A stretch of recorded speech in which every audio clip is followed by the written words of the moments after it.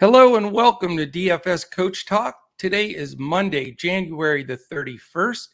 I am Joe Sarvati, affectionately known as Coach, and I am joined by the one and only, the infamous or famous, either way you want to look at it, the man, the myth, the legend. It's Gundacker. How are you, man?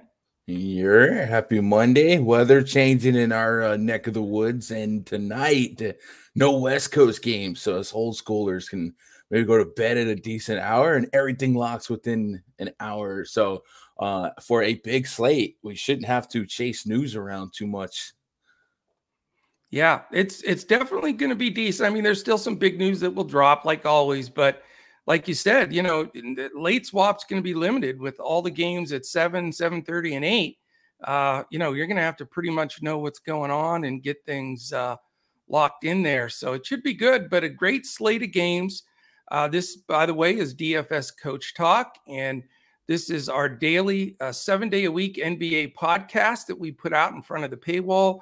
Really appreciate Gun coming over and running this with us. I had the pleasure of doing the show with him last week with he and Raj. I like Raj, man. He cracks me up. So yeah. No comment on Raj. Yeah, no, he's a true. I call him the DFS Skip Bayless, man. And sometimes you need a little friction, man. He makes me. Ugly girls gotta or pretty girls gotta have ugly girls to make them look prettier. I gotta have hot takes to make me look sharper, man. I love it, man. He's definitely passionate about his side of what he's standing on. That's for sure. But shout out to Big Raj. If we get hockey going, I'm gonna have Raj come in. Canadian, you're automatically qualified for hockey. Yep. Nope. Soccer, all that. And I just assume you could speak French. Absolutely. Oui. Anyway, we're going to dive into this 8-game slate like we normally do on our pods. We're going to go team by team, game by game, break it out, tell us what things are looking like. So we'll do a game set for each game, and we're going to get started right now. First game, 7 o'clock, Memphis Grizzlies and the Philadelphia 76ers. Phillies favored by 2 at 218.5 total. 108.25 implied for Memphis, 110.25 for the Philadelphia 76ers. Memphis comes in 35-17, Philly 30-19. Injury designations right now, Tyus Jones questionable, so Ja's backup may be back, which could take a couple of minutes here and there. And we know that Dillon Brooks is out. For Philly, Korkmaz is questionable, so that will affect that guard rotation a bit. Shake Milton and the one and only Ben Simmons still remain out. So before I throw it to Gun, let me throw some numbers at you because we always like to filter those into the mix. It is an island game for both teams. Memphis is 6th in the league in pace, Philadelphia 27th. So big pace up for Philly, big pace down for Memphis. Defensively, though, Gun, we have 2 top 10 teams here. Memphis is 7th and Philly 10th in defensive efficiency. So I'll throw it to you with the Memphis Grizz. Does this look like a Ja night, you think? Yeah, every night lately is looking like a Ja night. And you mentioned Dillon Brooks out. So yeah, while Tyus Jones might be back, eat some minutes. I don't think Ja will get less than he wants or less than the team needs from him. I think we got a 2-point spread, something like that. So yeah, Philly by 2. Early on, I love throwing Ja at Embiid in a collection of lineups. So those are actually my top 2 projected fantasy scorers on the slate. So wow. Extra positive correlation. I have Embiid way higher than Ja Morant right now. But man, Ja Morant's just so much fun to watch, and he's playing at such a high level. So I will definitely be very interested in some Ja Morant exposure tonight. Yeah, and I can see it, and on both sides, Ja and Embiid. And usually the 218.5, you don't do somersaults over, but the numbers are low tonight on the over-unders. I mean, there's a game, later that we'll talk about that's 228.5, which is decent, but the rest of them are all right in that same ballpark with this Memphis Philly game. So I agree. I think some exposure there is really good. Does the 10-1 price on Ja or the 11-8 price on Embiid scare you at all, or can you go with both? I think on DraftKings it's going to be harder to get them both in the same lineup going at each other. FanDuel's going to be a lot easier. We're going to have a lot of value out of the Thunder on FanDuel, i.e. Right. Josh Giddey. But Giddey was priced up on DraftKings to where he's not as much of a free square. But on FanDuel, I think I'm getting to both these guys pretty liberally. Even some Steph Curry in the mix. We'll talk about that in a little bit. But on DK, I could see it being a little bit tougher to squeeze out. Yeah. And I agree with you, though. I mean, Philly has not defended point guards that well. And, Jaws just in such a zone right now. I'm with you. I'll tell you, though, for me, a couple of guys I'm also considering. Desmond Bane at 6'1", because he's at that lower mid-level pricing, I think is fair. I don't trust Jaren Jackson at 6'7". I say that every podcast. And then I do use him some of the time because he does get it done. And he's been better. It's such a risk, Yeah, Jaren Jackson Jr. is on an incredible pace this year when it comes to blocks and steals. Oh, I know. He's had a pair of 6 block games in his last 3. John Morant and the team really trying to push him as a candidate for Defensive Player of the Year. A lot of times blocks turn into fouls, and if he's going to be up against Embiid here and there and some Tobias Harris, it becomes very volatile. But there is some risk we're taking behind Jaren Jackson. And then, with Dillon Brooks, I'm with you. Not Dillon Brooks, with Desmond Bane. Desmond Bane. As long as Dillon Brooks is out again, Desmond Bane has a true shot to be second or third on the team in shot attempts, probably closer to second here. So if we're going to, give them 110 points here, I think Desmond Bane has a real shot at 20 of those points. So I can get behind Desmond Bane. I do like that DraftKings price. And it's the biggest discrepancy I've seen all year when from player to player. When Brooks is off the floor, it's almost like all his usage goes right to Bane because Morant already has his, and everybody else just sort of gets what's left over. But Bane is definitely on my radar today. Anybody else on the paying up for Embiid is probably what I'm looking at. He's my favorite pay up. I also have him projected with the most DFS points for the entire slate. But anybody else there, get your interest. How about Steph's brother, Seth? You could go double Curry here if you're into Indian food. Shout out to Raj, right? Tyrese. Actually, I always say that, and Raj is Sri Lankan, but it's all the same, right? I don't know. Tyrese Maxey, Seth Curry would be 2 guys that I consider. I do like to pick on John Morant where I can. I think the Memphis Grizzlies have overall really solid defense, but John Morant is the hole here. So if I can get behind some Seth Curry, some Tyrese Maxey, diversify my portfolio at the guard position, I definitely don't mind it, but no frontier like have to haves. I'm with you.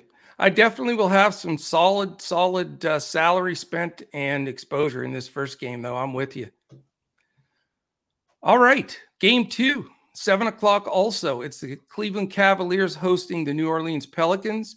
Cleveland favored by 7.5. It's a 210 total.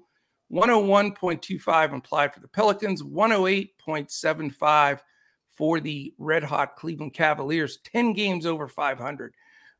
Pelicans come in 18-31. Cleveland, as I stated, playing way better than anybody would have guessed at 30-20.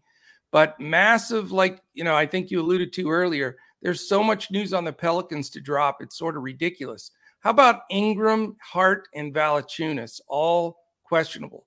So how the heck do you break a game down when you have their 3 best players maybe in, maybe out?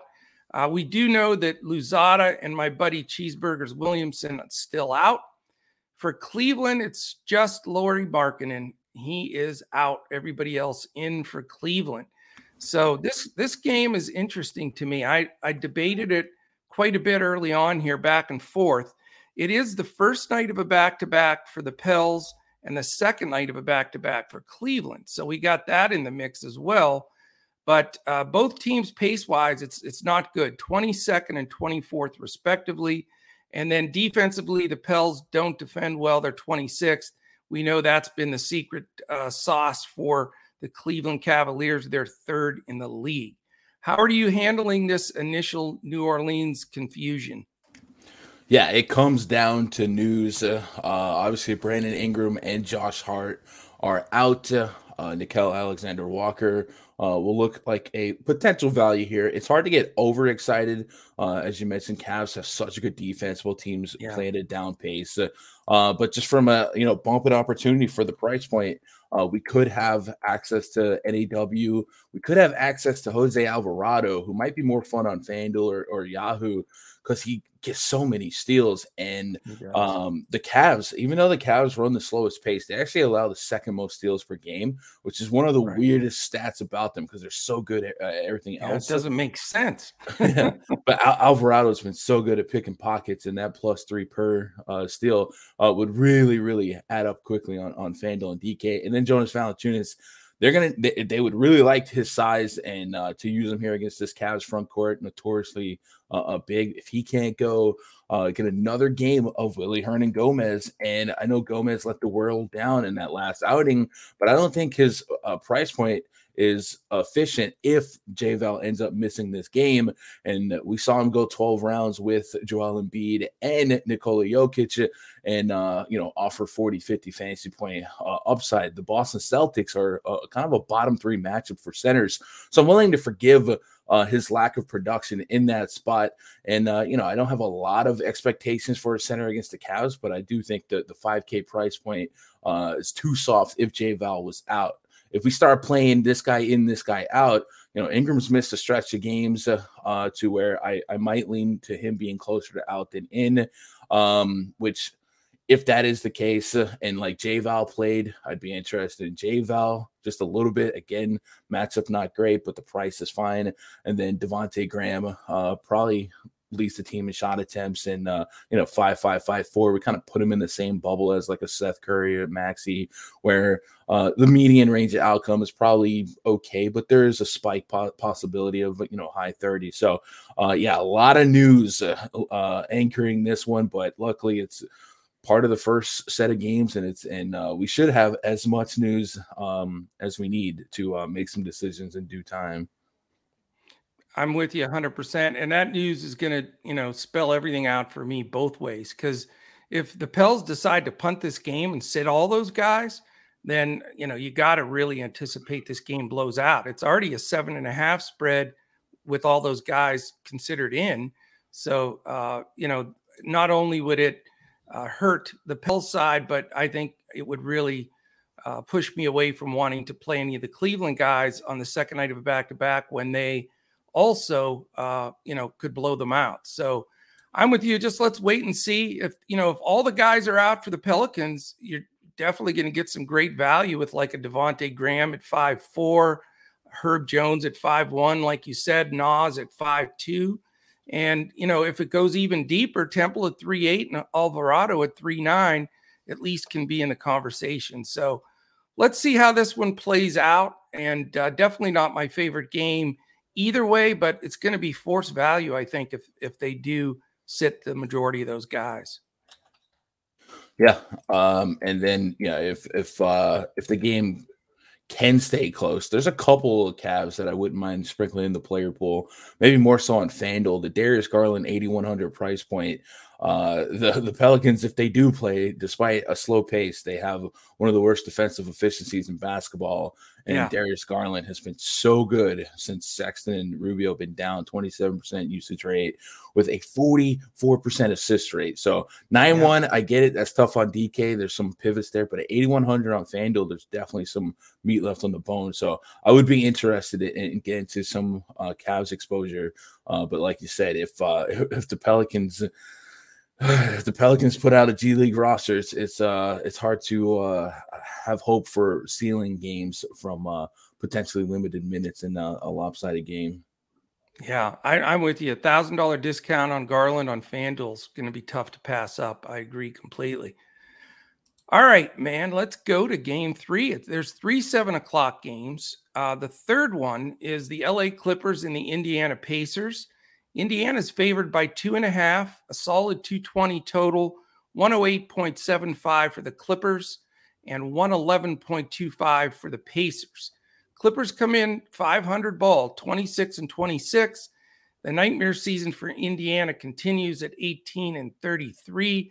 Look for them to blow it up here by that February 10th deadline. I think they're going to move, move several guys. As far as designations, Batum questionable, which makes a difference for that Clipper rotation for sure. We know George, Leonard, and Preston are out. For Indiana, the big man Batase and Brissett, both backup bigs, are questionable. And then the guys we know are already designated out: Brogdon, McConnell, Turner, and Warren. Coming into the game, second night of a back-to-back for the Clippers, somehow have maintained this 500 record without their best players by far. And they come in with the 14th pace in the league against Indiana, which is 20th. Defensively, the secret sauce for them, also defense. They are 8th in the league in defense, and that's mainly without George and with no Kawhi. So that's pretty impressive. Indiana, not so much, 25th in the league. So very tough. I mean, I have found it difficult the last week or so, Gun, since really, well, actually a couple weeks that George has been out, just trying to put my finger on which value Clipper is going to get it done. We've seen Coffee jump up. We've seen Batum jump up. Kennard, man. Can you make sense of this Clippers team?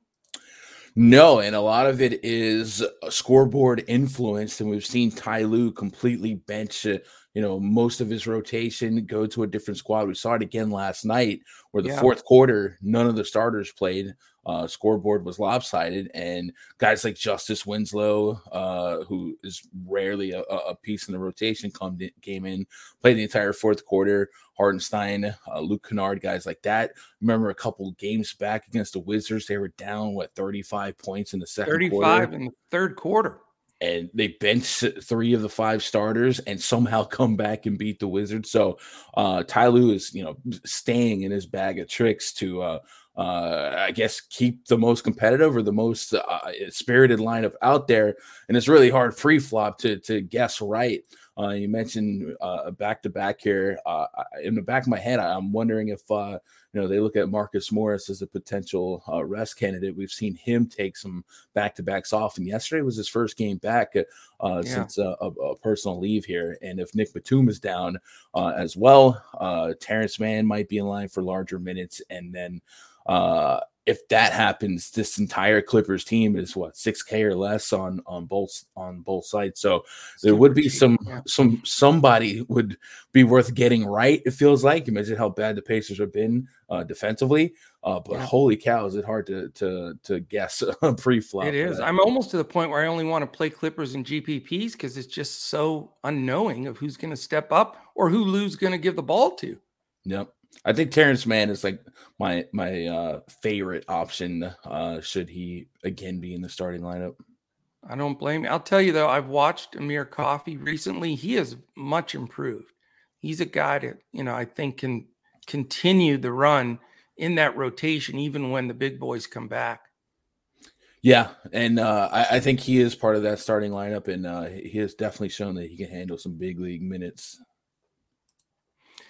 2 questions for you on the Pacers side. The 2 guys I have interest in, I'm so confused on LeVert. So I've been on him off, and he was one of my favorites. But ever since they announced they're trying to trade him, and now he's playing point with Brogdon out basically, and it's just been sort of a mess. I mean that Pacers team is a disaster. Now at 7'9", I know he can get there. I think he's a tremendous player, but he seems to be taking on this point guard role to the point where he's passing up shots. He used to be get the hell out of my way.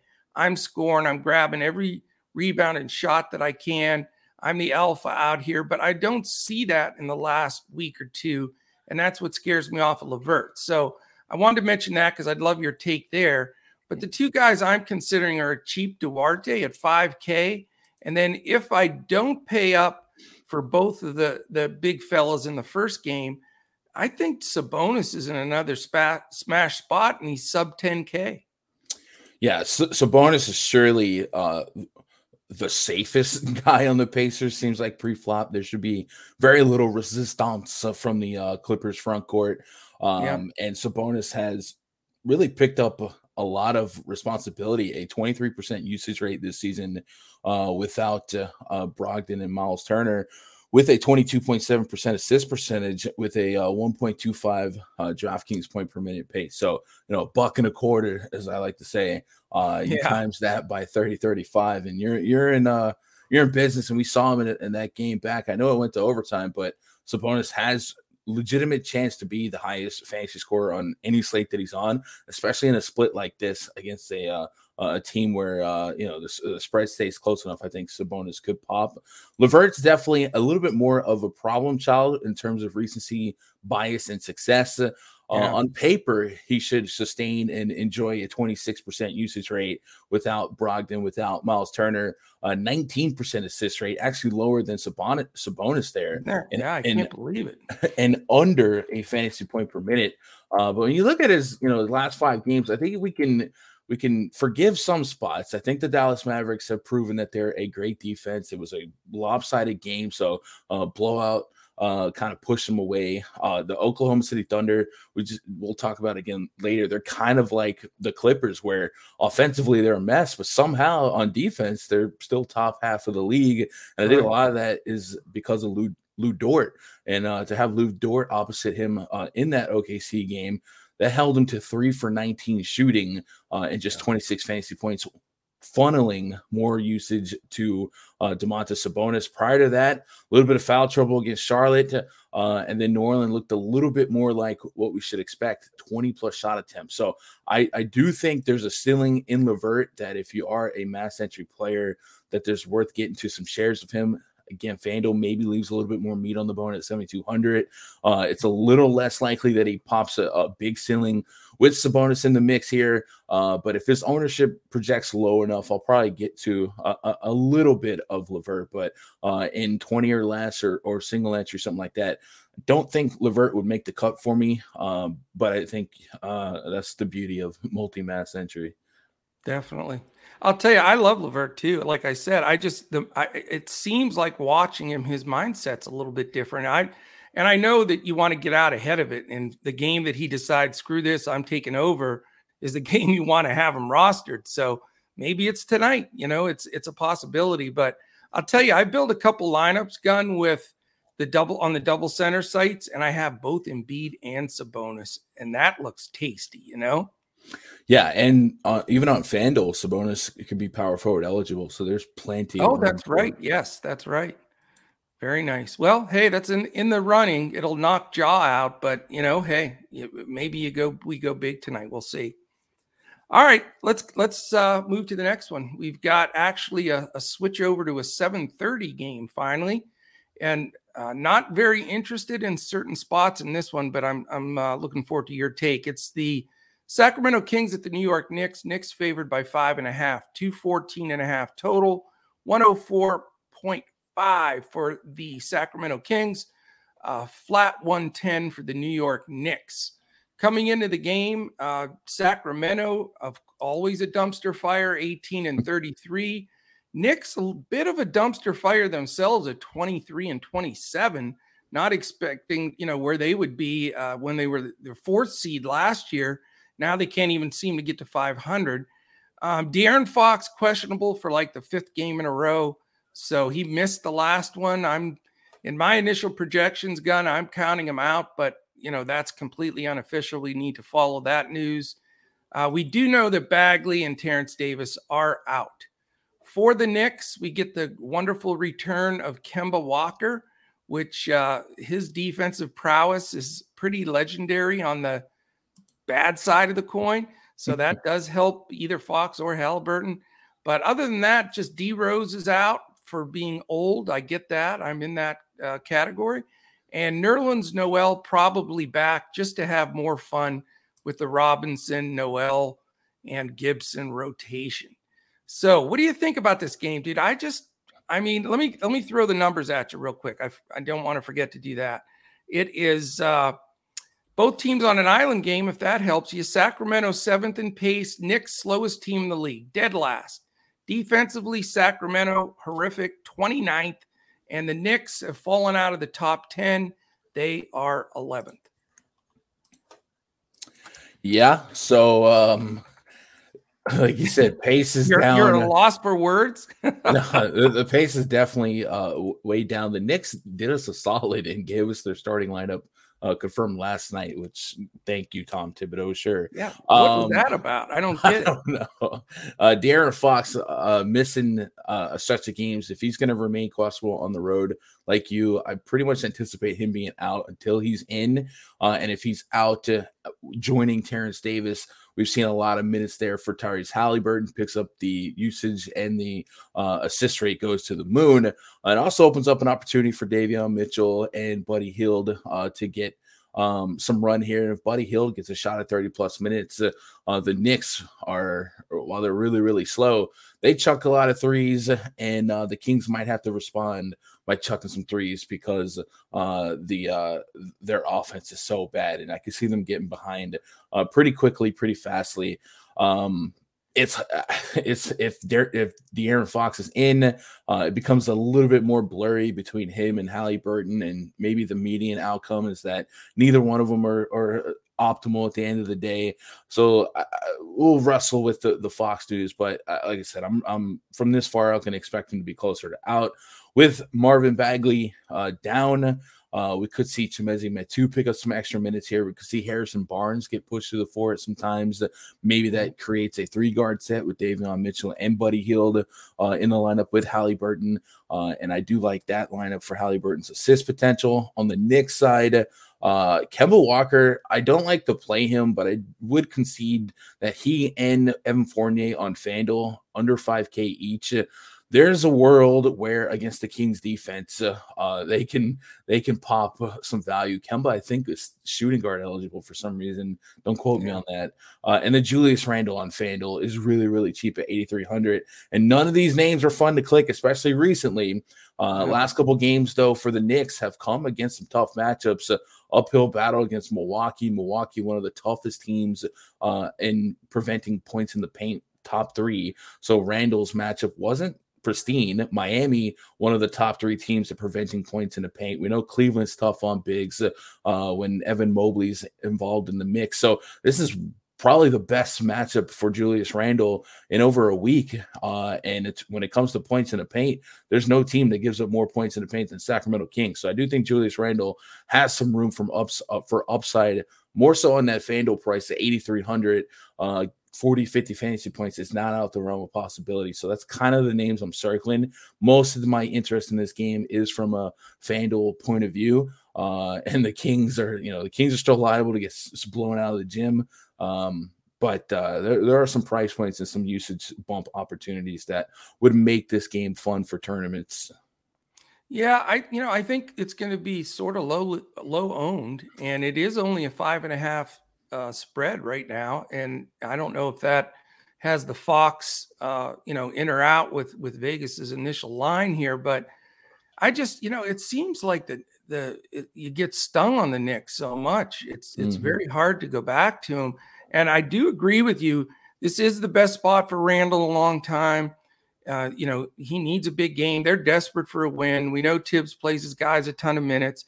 I mean, I want to put Barrett in there. I want to put Randle in there, but I just don't know if I have the guts to do it. Their team has been so bad. Plus, you're wearing the New York colors there. So the Knicks fans can be a little rough. I know they were booing Julius just the other day, and I was like, wow, you were chanting MVP every time you got to the foul line. Now you're booing the guy. So, hey, you got to perform or you're not going to get the applause. So does that go against him or for him? I mean, he seems like a tough guy, and I think, he wants to prove people right. So I think if you do play multiple entries, you got to have some Julius Randle in there. I agree with you because he could go 60 burger on us.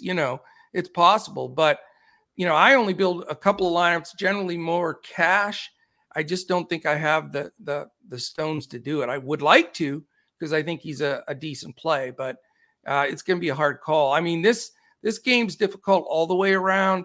I will say if Fox is ruled out, I think Halliburton becomes a very important play for me because that defensive backcourt of Walker and Fournier, yikes. You and I could maybe hit 10 points. So Halliburton, if he splits with Fox, that gets me off the Schneid. I probably won't go there, but if he sits, Halliburton's going to be a tough pass for me. Yeah, I'm with you. Halliburton looks really, really good.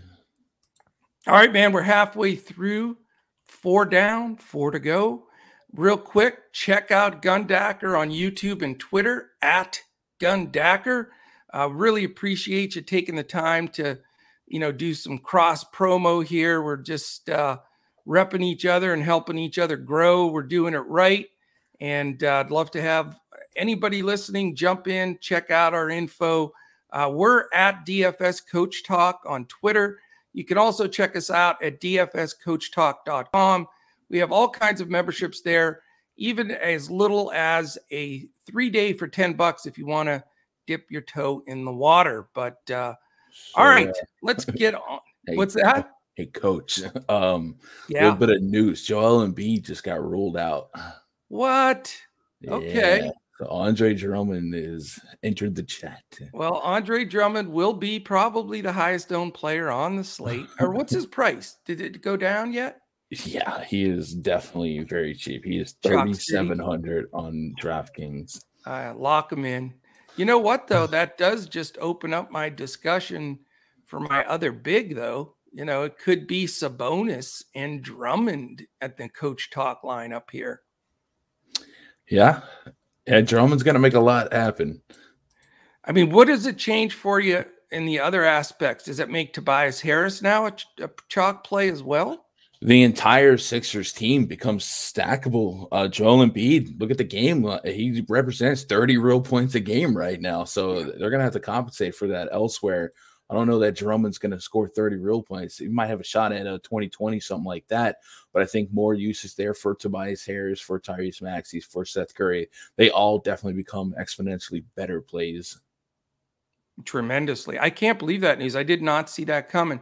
And I will tell you, I happened to look at this yesterday, so I don't know if it's accurate to today, but it was yesterday.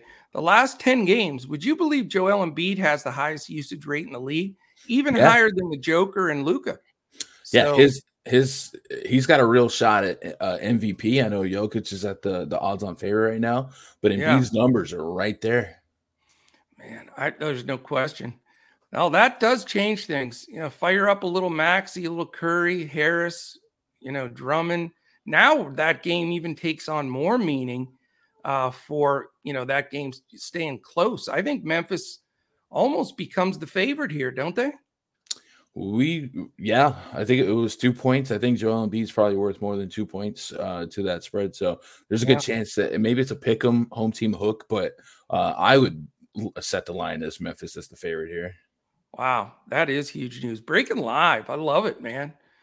Love it, love it. All right, we're going through game 5. Here we go. We got another 7:30 game, and this one's very interesting. Miami Heat, Boston Celtics.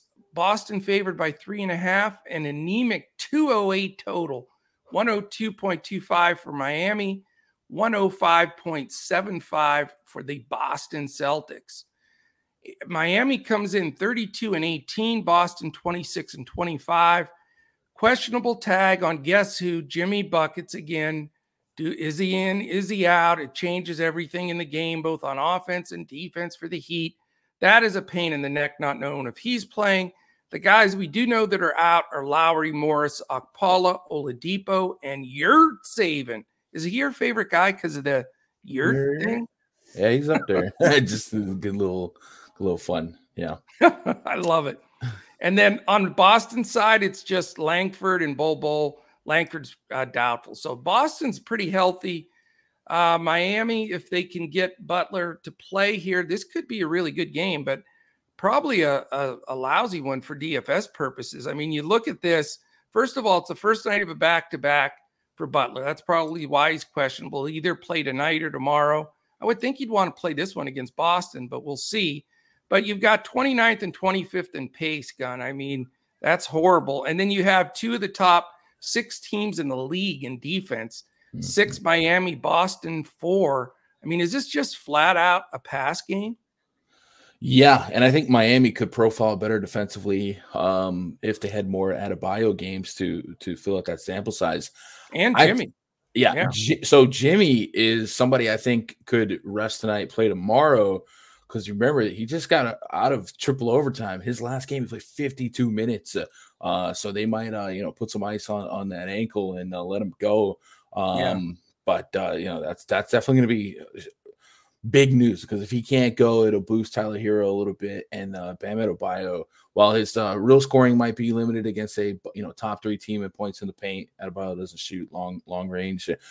His general usage goes up, the assist percentage goes up, and we've seen him get triple doubles without Jimmy Butler in the past. So there would be some shots in the dark we're taking into Jaylen Brown, Jason Tatum, their paths to success, getting a little less Jimmy defense, gets a little bit better. I would probably not want to have more than like one player from each team in some lineups. So I might run some Bam, Ada Tatum, Ada Brown, but I'll almost certainly have no overlap between Jaylen Brown and Jason Tatum. And then if Butler did play under Night King on DraftKings, still think that's a little too cheap for a guy who does everything and will likely be the de facto point guard. But from a grand scheme of thing, the check boxes, the 2 of the slowest paced teams, 2 great defenses. There's not a lot to like here, but sometimes 2 negatives equal a positive, and defensive chess matches give us a couple of down to the wire finishes, and triple overtime is a range outcome, I guess. You never know, man. And I'll tell you, I want to watch this game. It's my favorite game to watch for the pure basketball sense. But as of right now, if Jimmy plays, I don't want anybody from this game. Just going to save us all time and effort. I mean, I'm not paying 10-6 for Tatum, 8-8 for Brown, or 7-2 for Williams against that Miami defense. And, granted, the prices aren't as bad for Miami. But if Butler sits, I will consider 6-2 Hero or 7-5 Bam, but only if Jimmy sits. Other than that, man, I'm willing to just move on. Yeah, I don't think I'd lose sleep if, on this big of a slate, I X this one out. I'm with you. All right. 3 games left here. Toronto Raptors, Atlanta Hawks. Atlanta by 1, 219.5 total, 109.25 for Toronto, 110.25 for the Atlanta Hawks. In this one, we know Atlanta's on the second night of a back-to-back, so that comes into play here. Toronto comes in 24-23. Atlanta back to 24-25, so they're starting to put a little bit together with some wins here. And they have 0 people listed injury-wise, which doesn't happen anymore. For Toronto, they're pretty healthy too. David Johnson, probable, not that he matters. Kem Birch, Goran Dragic, who I think is going to be a Dallas Maverick on February 10th, but that's another story. So both of these teams are healthy, ready to go. Interesting game. Again, you've got, Toronto 26th in pace, Atlanta 19th. I'm surprised Atlanta doesn't play faster, but it is what it is. But the thing defensively, they both struggled. Toronto's all the way down in the bottom half of the league now at 17th. And that's been the Achilles heel for Atlanta all season. They're 27th. So a lot of higher price guys here that I don't really think deserve to be there, with everybody sharing usage. And I really, even though it's a 219.5 and only a 1-point spread, I'm not crazy about this game, Gun. Yeah, with Toronto, I think what makes them most alluring to me is that Nick Nurse has one of the tightest minute rotations in all of basketball. So you mentioned Atlanta Hawks defensively on the season, boasting a bottom 4 defensive efficiency, 114 points per 100 possessions. Terrible. So if guys like Fred VanVleet and Pascal Siakam are live to play 40 minutes in regulation, I mean 40 minutes. That's what they've been doing. 40 minutes against the top, bottom 4 defense. That dog will hunt every now and then. So I don't mind getting some shares of them. Probably have to stagger them. I think efficient pricing on both sides for the Raptors.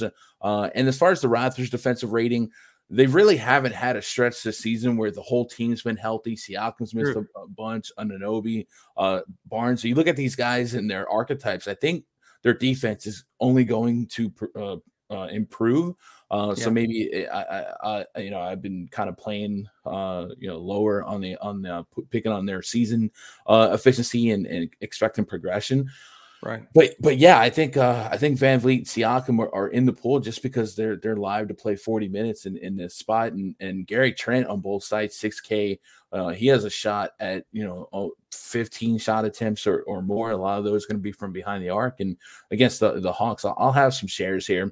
But Anunoby's kind of a hard click to feel great about with all those guys in 7,400. I need north side of 40 fantasy points from just about everyone not named Gary Trent to feel like I'm getting a bargain. But 40 minutes is 40 minutes, and Nick Nurse is letting him go. Yeah. Well, I'll tell you a couple of things here. I'm going to take a stand against the Raptors. One thing you guys know from listening, our listeners, I take some pretty stiff stance. I mean, I know these Toronto Raptors are good and Atlanta's defense is poor. There's several reasons. Let me just touch on it real quickly. Number one, you made a perfect point about the Raptors and Nick Nurse and their defense. Since he's taken over as coach, they've never finished below 12th in the league in defense. That says a lot. And on top of that, about 3 days ago, he came out in the press and said, I know I've been playing these guys a ton of minutes. We are now going to go to like a 10-man rotation. That's what he said. Not that means you take stock in it, but at least he came out and said he knew he was overplaying. Fred VanVleet leads the league in minutes played. You just can't bury these guys or they're going to have nothing left in the playoffs. So I think that is another factor. And then the third thing is it is the first night of a back-to-back, if I forgot to mention that, for Toronto. So they do play tomorrow. So for all those reasons, and on top of everything else, I just think they're overpriced, and they all got higher prices because the other guys were always out. But 8-7 for VanVleet, even 7-4 for Anunoby, 7 for Barnes, and 9-6 for Siakam. You can't even get value with like a 5-2 Boucher or anything. So I'm not going Toronto tonight. That could be the make or break it thing for me. I just don't feel great about it. And then on the, being a back-to-back, Trae Young at 10K, I know he's awesome, but I see other spots that I want to pay up to. There's a smattering of value with all the rest of the guys from Herter to Hunter to Collins to Capella to Bogdanovich. But I don't know, man. This game doesn't smell right to me, sir. I think I'm going to fade most of it. Yeah, for the most part, I agree with much of that. Collins, Capella, they're under 7K on DK. Aaron Allen, I can see 30 plus, and then Trae Young, $1,000 discount on FanDuel versus DK. So when I get to a little bit more of FanDuel, I still have Trae Young coming in as a top 5 projected player. So the FanDuel 9K price point, I might get some shares, but I'm multi-enter, so I have a little bit more, equity in real estate to give up in terms of exposure. But it's reasonable to be skittish on both sides here. Nick Nurse, man, every time he says something, it puts me off of somebody. And I that same quote against the Heat, I was like, okay, so I don't need to do it. And he only went to 3 guys off the bench for less than 40 minutes total. Yeah. Some guys, they just blow smoke to try to throw off game plans, I think, for the other coaches. I totally get that, and makes perfect sense. But we'll see. I mean, I still think that VanVleet, for example, cannot keep up this pace if he's going to have any playoff push if they do make it. Yeah. All right, man. We got 2 late games. Guess what? They're at 8 o'clock, though. Good sleep for us grinders here. 2 8 o'clock games to finish out the slate. Golden State Warriors at the Houston Rockets, and we've got the one game certainly with blowout potential. I'm not one to ever predict blowouts, but I game script, and I've got to mention it because it's already Golden State by 11. It's at Houston. It's 228.5 total, but there are a few things. Golden State is on the first night of a back-to-back, which makes a big difference. Houston on an island game. So, but, with that 228.5 total, it's the biggest on the board. Real healthy 119.75 for Golden State, 108.75 for the Houston Rockets. Obviously, we know 2 teams going in opposite directions, 37-13 Warriors against the 14-35 Houston Rockets. Bielitsa questionable for Golden State. We know that Draymond's still out, along with Iggy, Porter, and Wiseman. So a little shorthanded there for Golden State, especially on the bigs. Houston, Kevin Porter is important news. He's questionable, and that does affect that rotation big time. Garuba and Wall still out for Houston. So if you look at this game, you got just two opposites all the way around. Golden State, 12th in pace. Houston, number 1. So Golden State, decent pace, but this is their best situation for pace up. That's why you got the big implied total. Defensively, though, end of the spectrums. Golden State 1, Houston 30. So does this game blow out? I know for some of our listeners that may have not listened to you a lot yet, Gundacker, hopefully they all will now. But what do you do in situations like this where it just really reeks of a possible blowout? How much do you weigh that? Because I think that's a lot of people say you're crazy. You can't ever predict that. They win all the time flat out. But I don't know. I'm a game scripter, man. It concerns me because you lose that last 5 minutes or so of run for a guy like Steph Curry, you're screwed. So what do you think? Yeah, generally I agree with that. I think tonight you could apply that to the DraftKings price point on Steph Curry, 11K. He's 9,300 on FanDuel. That's a $2,000 discount. So even 3/4 might make Curry live against a team like the Rockets. Rockets, one of the fastest paced teams, worst defense. That's a combo you like to have. The Warriors defensively are number 1 on the season, but they do take a little bit of a hit without Draymond Green. They don't go to like bottom 5 or nothing like that, but they're a little bit more league average, and the path to success in that front court definitely exists. But I'll be interested in Curry on FanDuel. Andrew Wiggins is another guy I'm kind of invested in this far out. I joked about it earlier. It's kind of like a reverse all-star narrative where some guys don't make the all-star team and feel like they got something to prove. Well, he made the all-star team, and since then has dropped a reasonable 39 to 49 fantasy points, and he's going against a cupcake matchup, and I think he's still too cheap for the minutes coming his way. And Iguodala, Otto Porter, Draymond Green out, and potentially Nemanja Bjelica. There's a lot of more. There's more implied minutes for Wiggins here. So I think I'm going to have more Wiggins than I probably should have.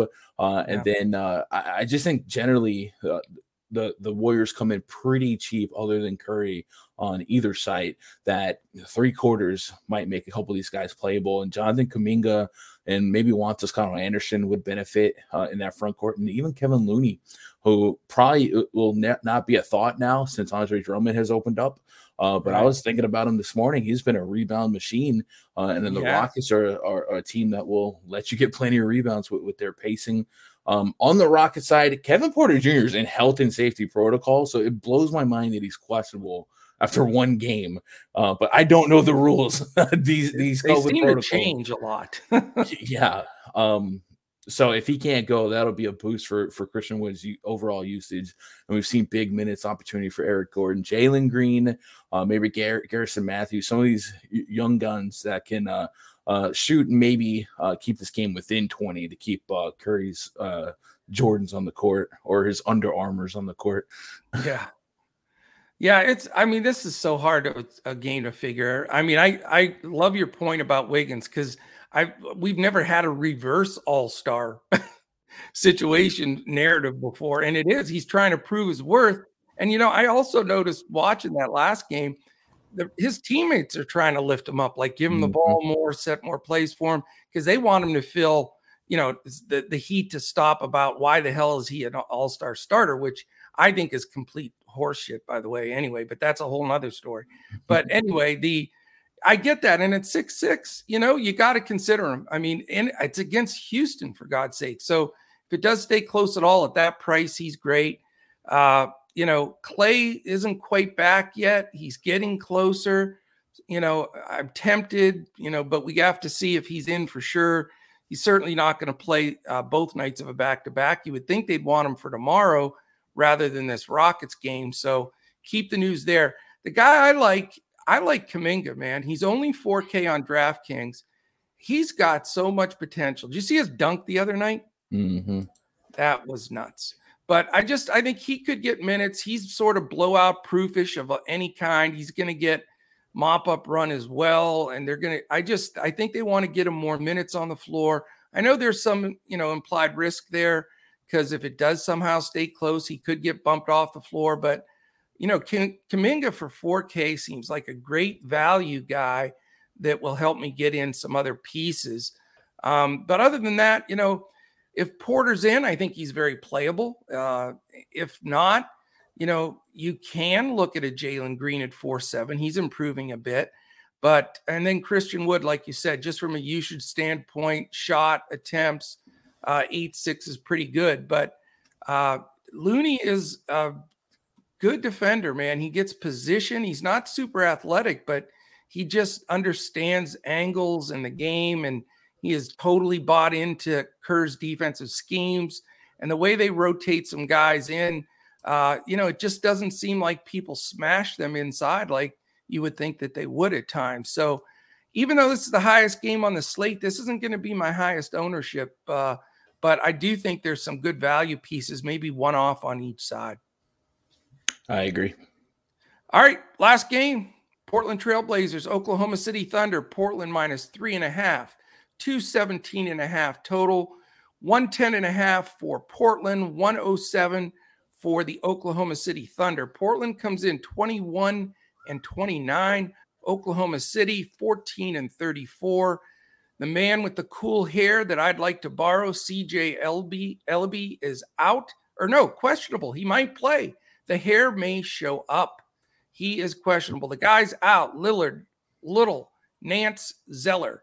For the Thunder, the big news is no SGA. So everybody's going to get giddy about this game. And you can take old dad jokes, right? You can. Yeah.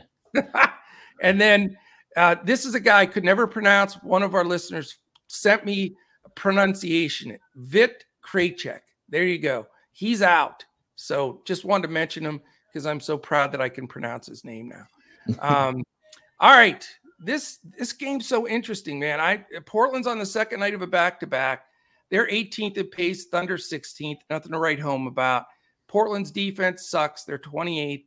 Thunder have maintained right in the middle of the pack somehow at 14th. I sort of like this game, Gun. What do you think? Yeah, SGA represents a lot. What I would have some cause for concern on, by the way, worth noting that some of the news that just came out, Jeremiah Robinson Earl was sent down to the G League. They recalled Isaiah Roby, but he's not going to play tonight.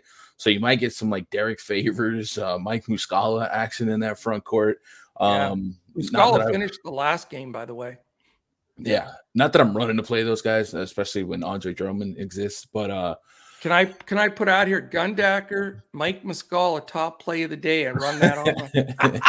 Yeah, I might lose subscribers. But what I am worried about, and I think it's worth bringing up here, is that the Oklahoma City Thunder have the worst offensive rating in all of basketball. Yeah, and that's with SGA, who's clearly their best player. And we saw earlier this season. Now Giddey was out that game too, I believe, or Lou Dort, one or the other, if not both, where they lost by 50 points to the Memphis Grizzlies. So I worried about their offense being able to put up some points here. But on paper, the usage is there, and the Blazers' defensive rating is pretty poor, so that there is hope. And these newfound elevated usage rates and minutes for the Thunder. Josh Giddey, FanDuel 5,700 feels like a free square. 7,300. I appreciate that they priced him up a little bit. But I still think there's some meat on the bone because he just stuffs the stat sheet, does a little bit of everything. Trey Mann's pretty cheap on both sides. Lou Dort attainable on both sides. So I think the Thunder will be a volatile yet popular and very reasonable source of value, but also ownership tonight.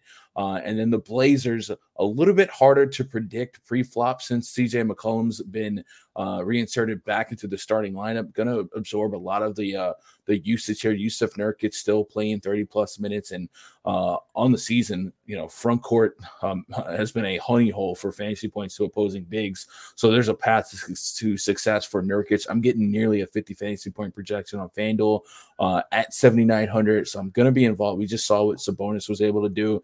But obviously with Simons, with McCollum, with Powell, with Nurkic, there's enough potential cannibalism within each other that maybe a couple of these guys can't coexist ceiling wise. So I might have to throttle and govern, exposure if this guy's in, don't have that guy.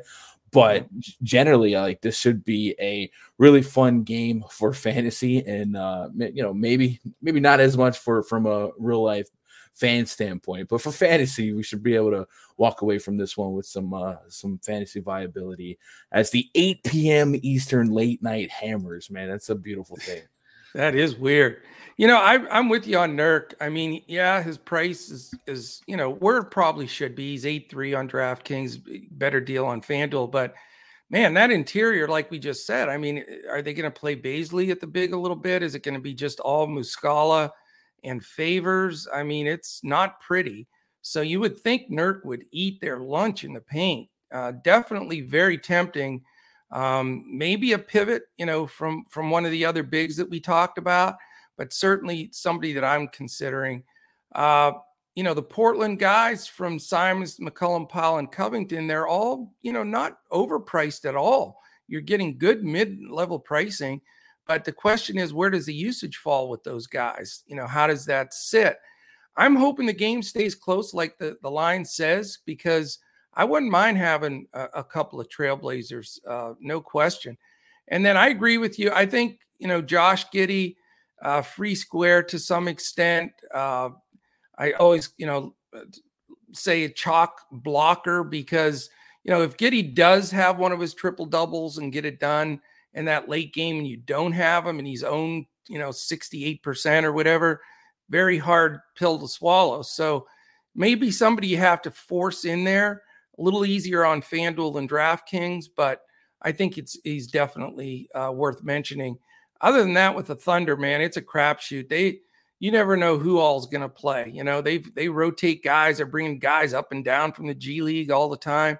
It gets a little confusing, but I will definitely have some, actually more exposure there than in the game that's 10 points higher in the spread, the other 8 o'clock game. So we'll see. It's always good to be a little contrarian anyway. So that is good.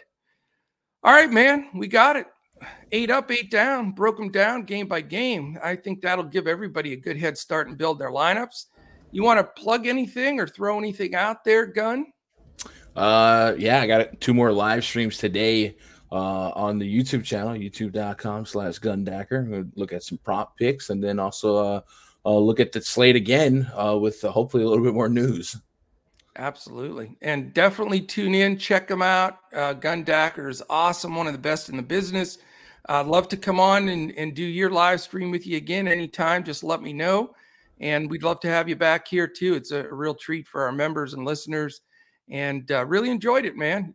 You're fantastic and wish you the best. And let's keep on building this together. Hopefully it's Gundacker and Coach Talk just moving right up to the top, taking on the big boys. Let's go. All right, buddy. Appreciate you. Thanks again. Thanks to everybody for listening in. I'll be back tomorrow. It's a good Tuesday slate, by the way, Gun. 7 games. So they broke it up better this week than last week. So it should be a good game, good slate tomorrow. So I will be back for sure. For those of you, appreciate you listening every day. Check us out at dfscoachtalk.com. And I will definitely be back tomorrow when we look to crush it in DFS.